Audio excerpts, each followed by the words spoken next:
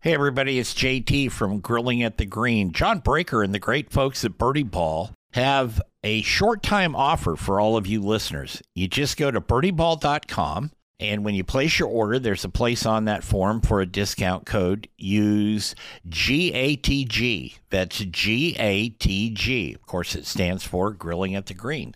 And you will get 20% off anything you order from birdieball.com. Now, it's a short-time offer. It expires in about a week, so you want to get on it. Go to birdieball.com, place your order, use the code GATG, and get 20% off. You heard it here on Grilling at the Green.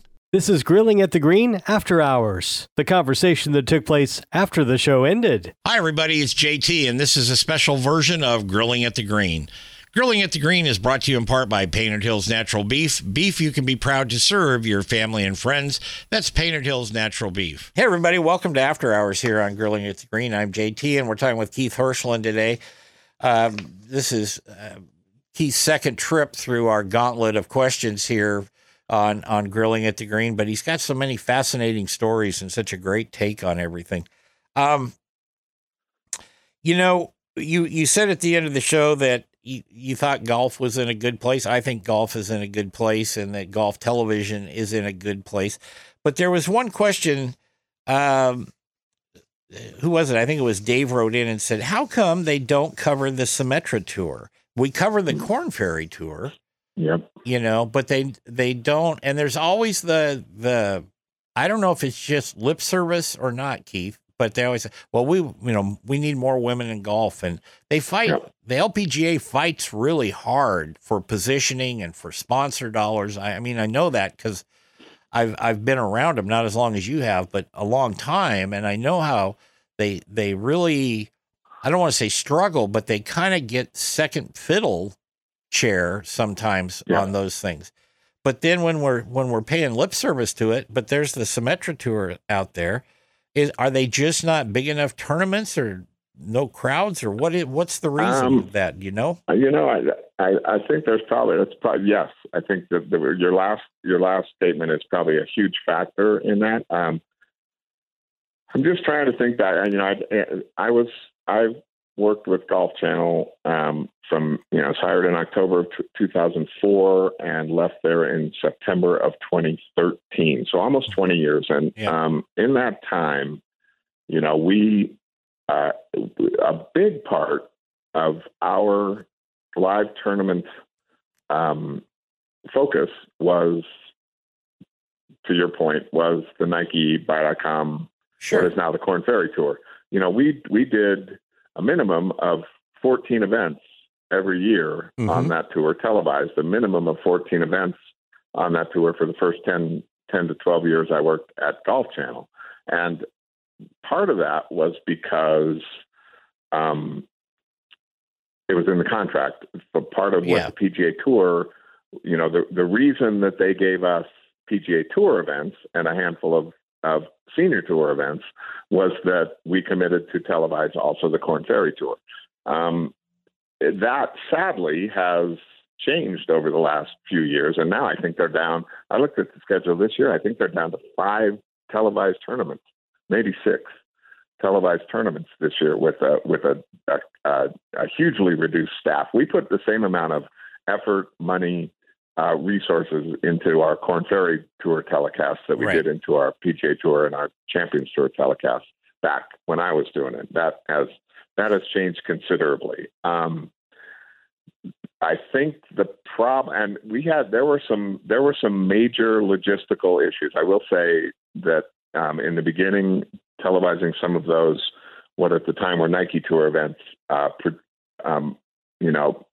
provided some really challenging logistical problems. They played in smaller towns, smaller footprint golf courses, tournaments that weren't used to, the television circus coming to town every week. Finding places to put a compound. Finding the extra number of volunteers that we needed to support our part of the equation. Just the expense of doing those events, both with manpower and with dollars. I know drove Del Wood and the accounting folks at the Golf Channel crazy back in the day, because I know they were going into meetings go, why are we spending $400,000, $500,000, $600,000 a week on these Nike Tour tournaments that tens of thousands of people at the most are watching? Right. And to their credit, Bob Greenway, Joe Gibbs, and Mike Whalen were like, because that's what we do. And, yes, we could, pull back the funds and we could pull back the resources and do this, on a shoestring, but we're not going to do that because we made a commitment to our viewers and we made a commitment to the PGA Tour. I just think that you could do Symetra Tour. There are a million ways now to put things out there for people to watch. Right. And you could, a creative, young group of folks, with minimal costs in terms of compared to what, the CBSs and the Golf Channels Sure. and the NBCs of the world do now with equipment. You could televise 3 or 4 holes of a Symetra Tour event, put it on on the web for 90 minutes I just don't see the Golf Channel or any other network saying this is going to be where we're going to put our resources right now. Yeah, because everything of any significance is sporting events. Yeah, parts of it are streamed, if not the whole event. They're streamed, like you were just saying. So, and to do that, you're not going to get the same shots. You're not going to get the aerial shots, probably. You're not going to get some things, but the equipment is a lot less expensive in general. It's more like if the town you're in actually has, good internet service type thing, like that. So I'm curious as to what, maybe it's already been talked about and we don't know it, but maybe. I mean, at the same time though, Jeff, you got to, yes, all those things are true, but even at that, and if you really want to, not, go out there with your iPhones, sure, and shoot shots, but you're still talking about $250,000, probably $175,000, $200,000, to do this.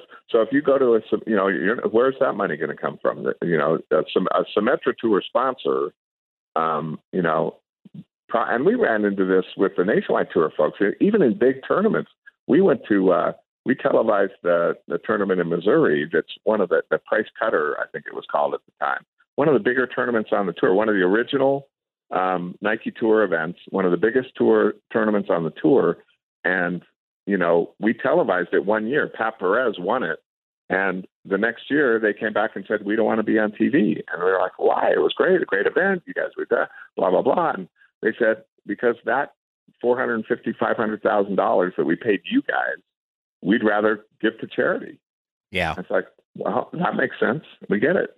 So, the sponsors have to think, somebody's got to pay for that. Right. So, if a sponsor thinks it's in his or her or their best interest to be on a streaming service or, to be on television, there are ways to do that. But my guess is, like those folks at the Price Cutter, that they're thinking we'd rather give our money back to the purse or give our money back to charity or, do something, what we think is more meaningful with those dollars.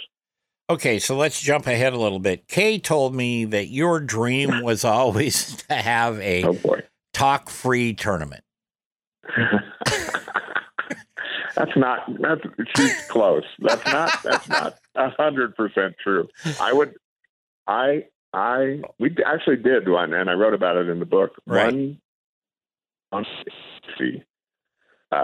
It was a Nationwide Tour event, and I basically convinced the folks that were running the Golf Channel at the time that a really good idea would be to have an announcer-less tournament. No announcers. I just wanted to come on the air, introduce the show, say all you're going to hear are the sounds of the golf course, the sounds of the players, and there will be no announcers for the next 3 hours. And I give those folks credit, Tom Stavakis and Jack Graham. They didn't think I was completely crazy, but they said, you can't do no announcers at all.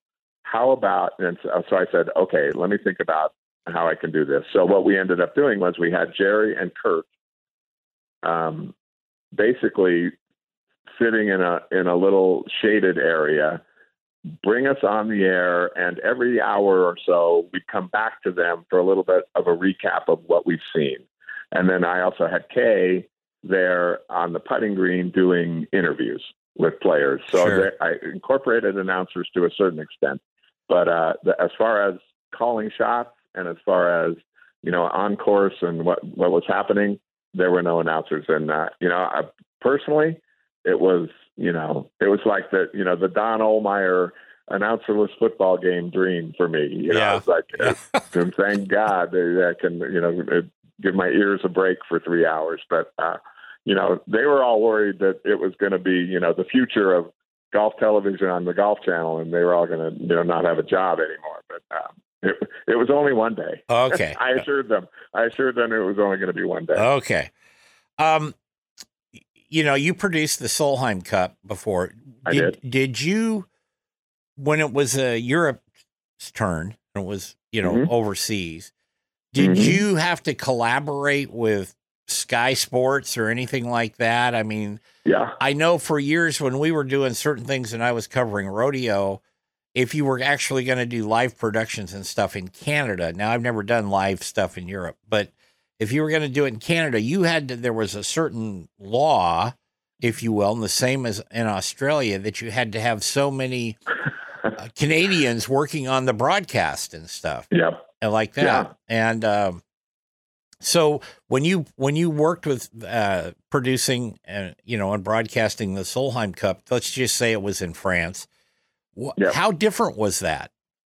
It was hugely different. And both times I did two in Europe, both times in Sweden. And we would work hand in hand with European Tour Productions. Those were the folks that were doing the Solheim Cup for in Europe. And what we had was a skeleton crew. I was able to take a director, an associate director, kind of a tape, a replay guy that would, queue up and show shots on tape. And then we didn't bring any of our own camera guys. We were given two handheld on-course cameras operated by European Tour camera guys. But they were exclusive to us. They worked for us on our broadcast. And all the green cameras, all the hard cameras, all of that stuff were supplied by European Tour Productions on their broadcast. So we would have on our switcher in front of, my associate director, who was also European, or my technical director, was a button for obviously black, right? And then for our couple of cameras, and then the European Tour feed, which was the line cut coming out of their truck. And I know this is probably into a little bit of the weeds for some of the listeners, but so everything that their producer and director was doing, I was able to just punch a button and put on the air. So I could have punched that button and put that on the air and let that be my entire broadcast. Got it. As they cut between their cameras and their shots. The problem with that was they were European team focused.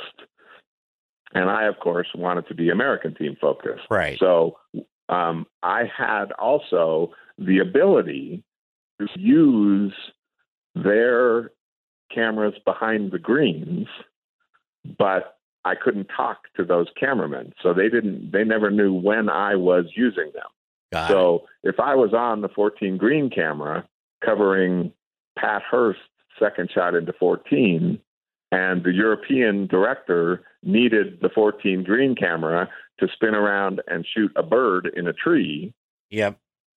I could hear the director. So I could also listen to what they were doing in their truck. So I had some warning. If I could hear the director saying 14 green, give me a beauty shot, I was on 14 green. I knew I had to get off 14 green. Yeah. So it was kind of a jigsaw puzzle, kind of a chess match, jigsaw puzzle, me trying to, anticipate where they were going, where I was safe to show a team, a USA team shot. And I got to tell you, I mean, it happened a number of times where I would show a putt in a match. I would show a shot in a match minutes before they would show the same shot.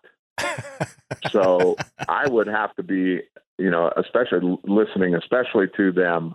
If I knew that I had already shown Annika Sorenstam's birdie putt at 14 to win the 14th hole, I had to listen when they were going to go, okay, let's show Annika's birdie putt at 14. So whatever, if I was on them at the time, I had to get off them and go to something else. And I got caught a handful of times, more than a handful of times, showing a shot that I had already shown. Yeah. Yeah. I had to go into Brian Hammond's ear and Dottie Pepper's ear and say, one more look at Annika's birdie at 14 to win the 14th hole that happened 4 minutes ago. Well, it was crazy. It was so much fun.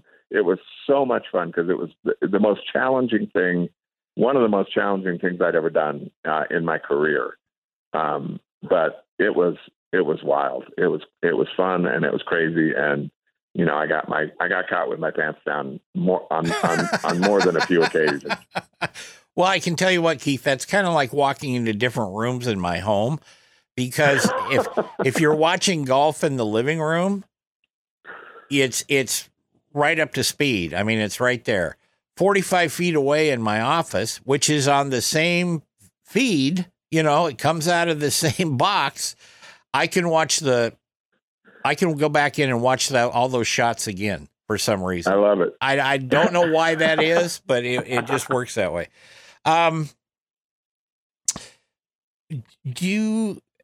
What was the worst tournament you ever had to produce and cover? Do you remember? The worst in terms of like the job I did? No, the worst as far as the content that was coming in. It was a crummy tournament. Nobody was playing well. The interviews were, something like that. I think I would have to go, I can't remember specifics because I guess I try and blot those out of my mind. Sure. But I know there were, the worst tournaments for me to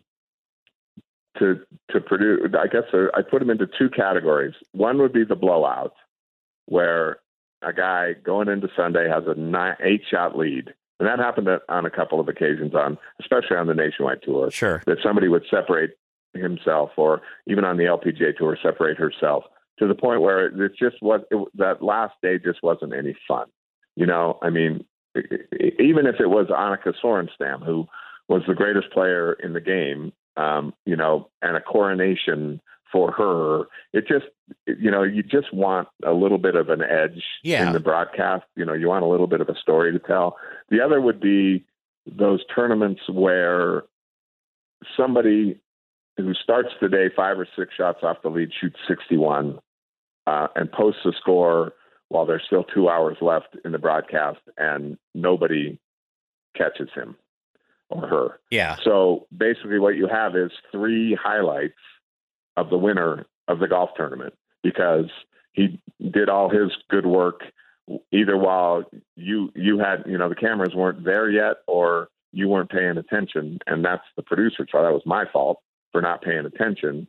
But, you didn't have a camera on the guy as he, went around the golf course shooting 60 or 61 and ended up winning the golf tournament. So those, I would say that was worse than the blowout runaway, because at least then you had the leader, the winner, on air the entire time. When a guy starts out the day 6 shots back and shoots 60 and wins the golf tournament, that's just the worst feeling in the world as a producer. I got a little inside baseball to share with you on that. Sure. Okay.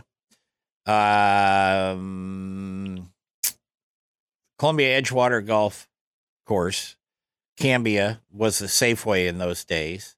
This would have been about 2000. I mean, you may have not been at Golf Channel anymore. This was about 2014 or 15.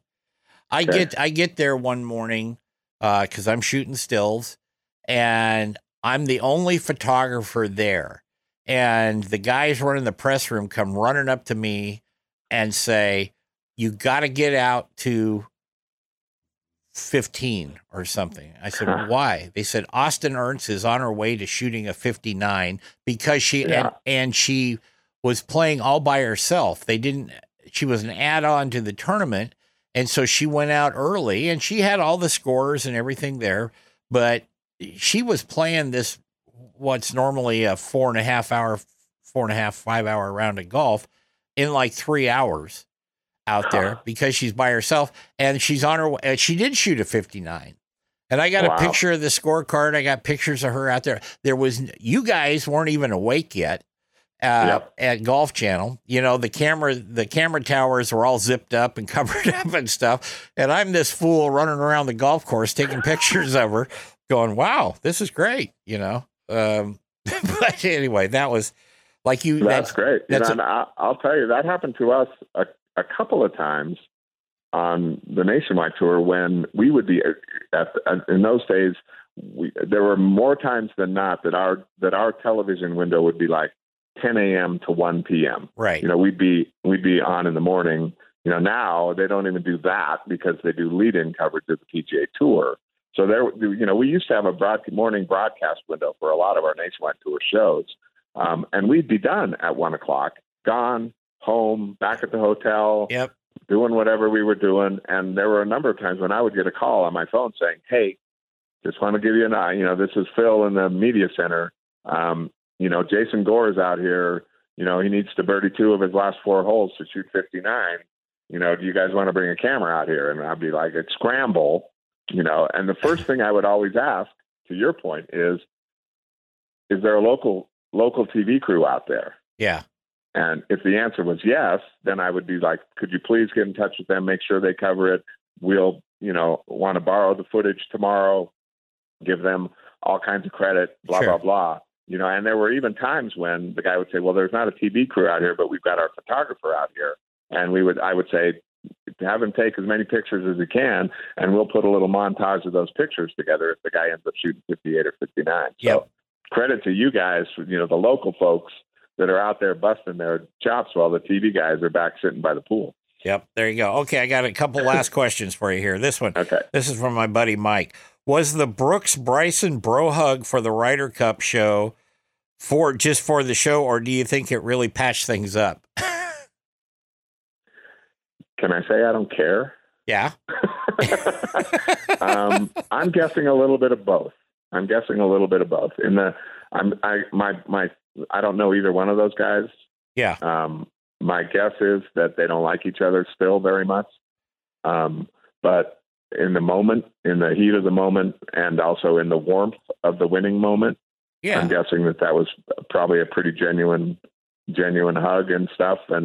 But as we go back to whatever their daily lives on the PGA Tour are going to be over the next handful of years, I'm guessing they're not going to be a lot of. And I've heard, and I'll be the first to admit that I probably won't watch, that there's one of these matches coming up is going to feature Brooks and Bryson and Phil, and I'm just not interested. Yeah.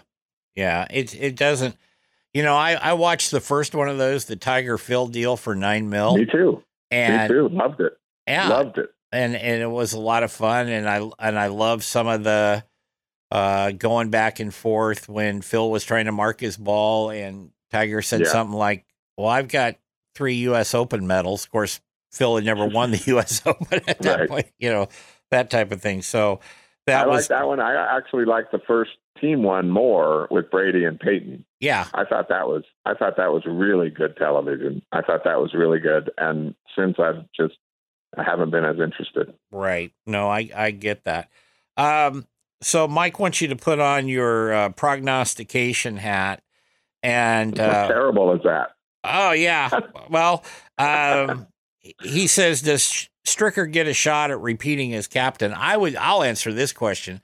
I would say he can do it if he wants to, but I don't think he wants to. Steve Stricker's not that. I think he's had enough, I think he wants to go elk hunting. So I think I would agree with you 100,000%. Yeah. I think that I think they'll ask him yeah, to do it again, and he would be well deserved. It would be a well deserved honor. sure. But that was the perfect storm, man. He wins the Ryder Cup for USA in Wisconsin. I mean, what's he going to go over to Paris? And I think you're absolutely right. The fall is for elk hunting for Steve Stricker from now on. Oh yeah, yeah. He's earned his bones out there. And then the last question from Mike is, who do you think is likely to captain the Euro team in 2022? Now you really have to guess. Yeah, that's a good question. Gosh, man, I guess you'd got without thinking too hard about it, you would have to think of guys like Sergio, Westwood, and Poulter, wouldn't you? One of those three guys. I would think Westwood myself. Yeah, I would think Westwood. He's very seasoned. He's very calm about things most times. Yeah. God knows what the close would look like if Poulter was the captain. So, that just a little sidebar there, Keith. Just a little sidebar. Yeah, I got it. I loved it. Yeah. I agree with you. I would put Westwood as the favorite and maybe Sergio as next. Yeah. Yeah. Keith Hirshland, it's always so much fun. I could just talk to you for hours because it's so great. And, your books are great, and tell everybody where they can find them. I didn't do that in the regular show, and I apologize. But where can everybody find your tomes there? Yeah, there are a couple. Amazon is always, the great behemoth Amazon is always a good place to find my books. Yeah. And Song Girl, the new one right now, is available for pre-order. It will be out in January, but you can pre-order it now at Amazon. And you can also do that. There are links through my author website, keithhirshland.com, to all the books. It'll take you right to Amazon where you can buy them. And there are a number of barnesandnoble.com, and you can go into a Barnes & Noble and they'll order it for you, and a number of local bookstores through a place called IndieBound, IndieBound, one word, .com. And if you really want to support one of your favorite local bookstores, you can go to IndieBound.com, and then they can order it through there, and you can pick it up at your favorite bookstore. Cool. Very good. You will be back, my friend. Like I said, I look forward to it. You're going to be a semi-regular guest on this show. Probably take over the reins, and I can go elk hunting with Steve Stricker. There you go. There you go. Again, Keith, thank you very much. Folks, we'll be back next week with another edition of After Hours here on Grilling at the Green. Go out and have some fun. Enjoy the weather while we still have it. Take care.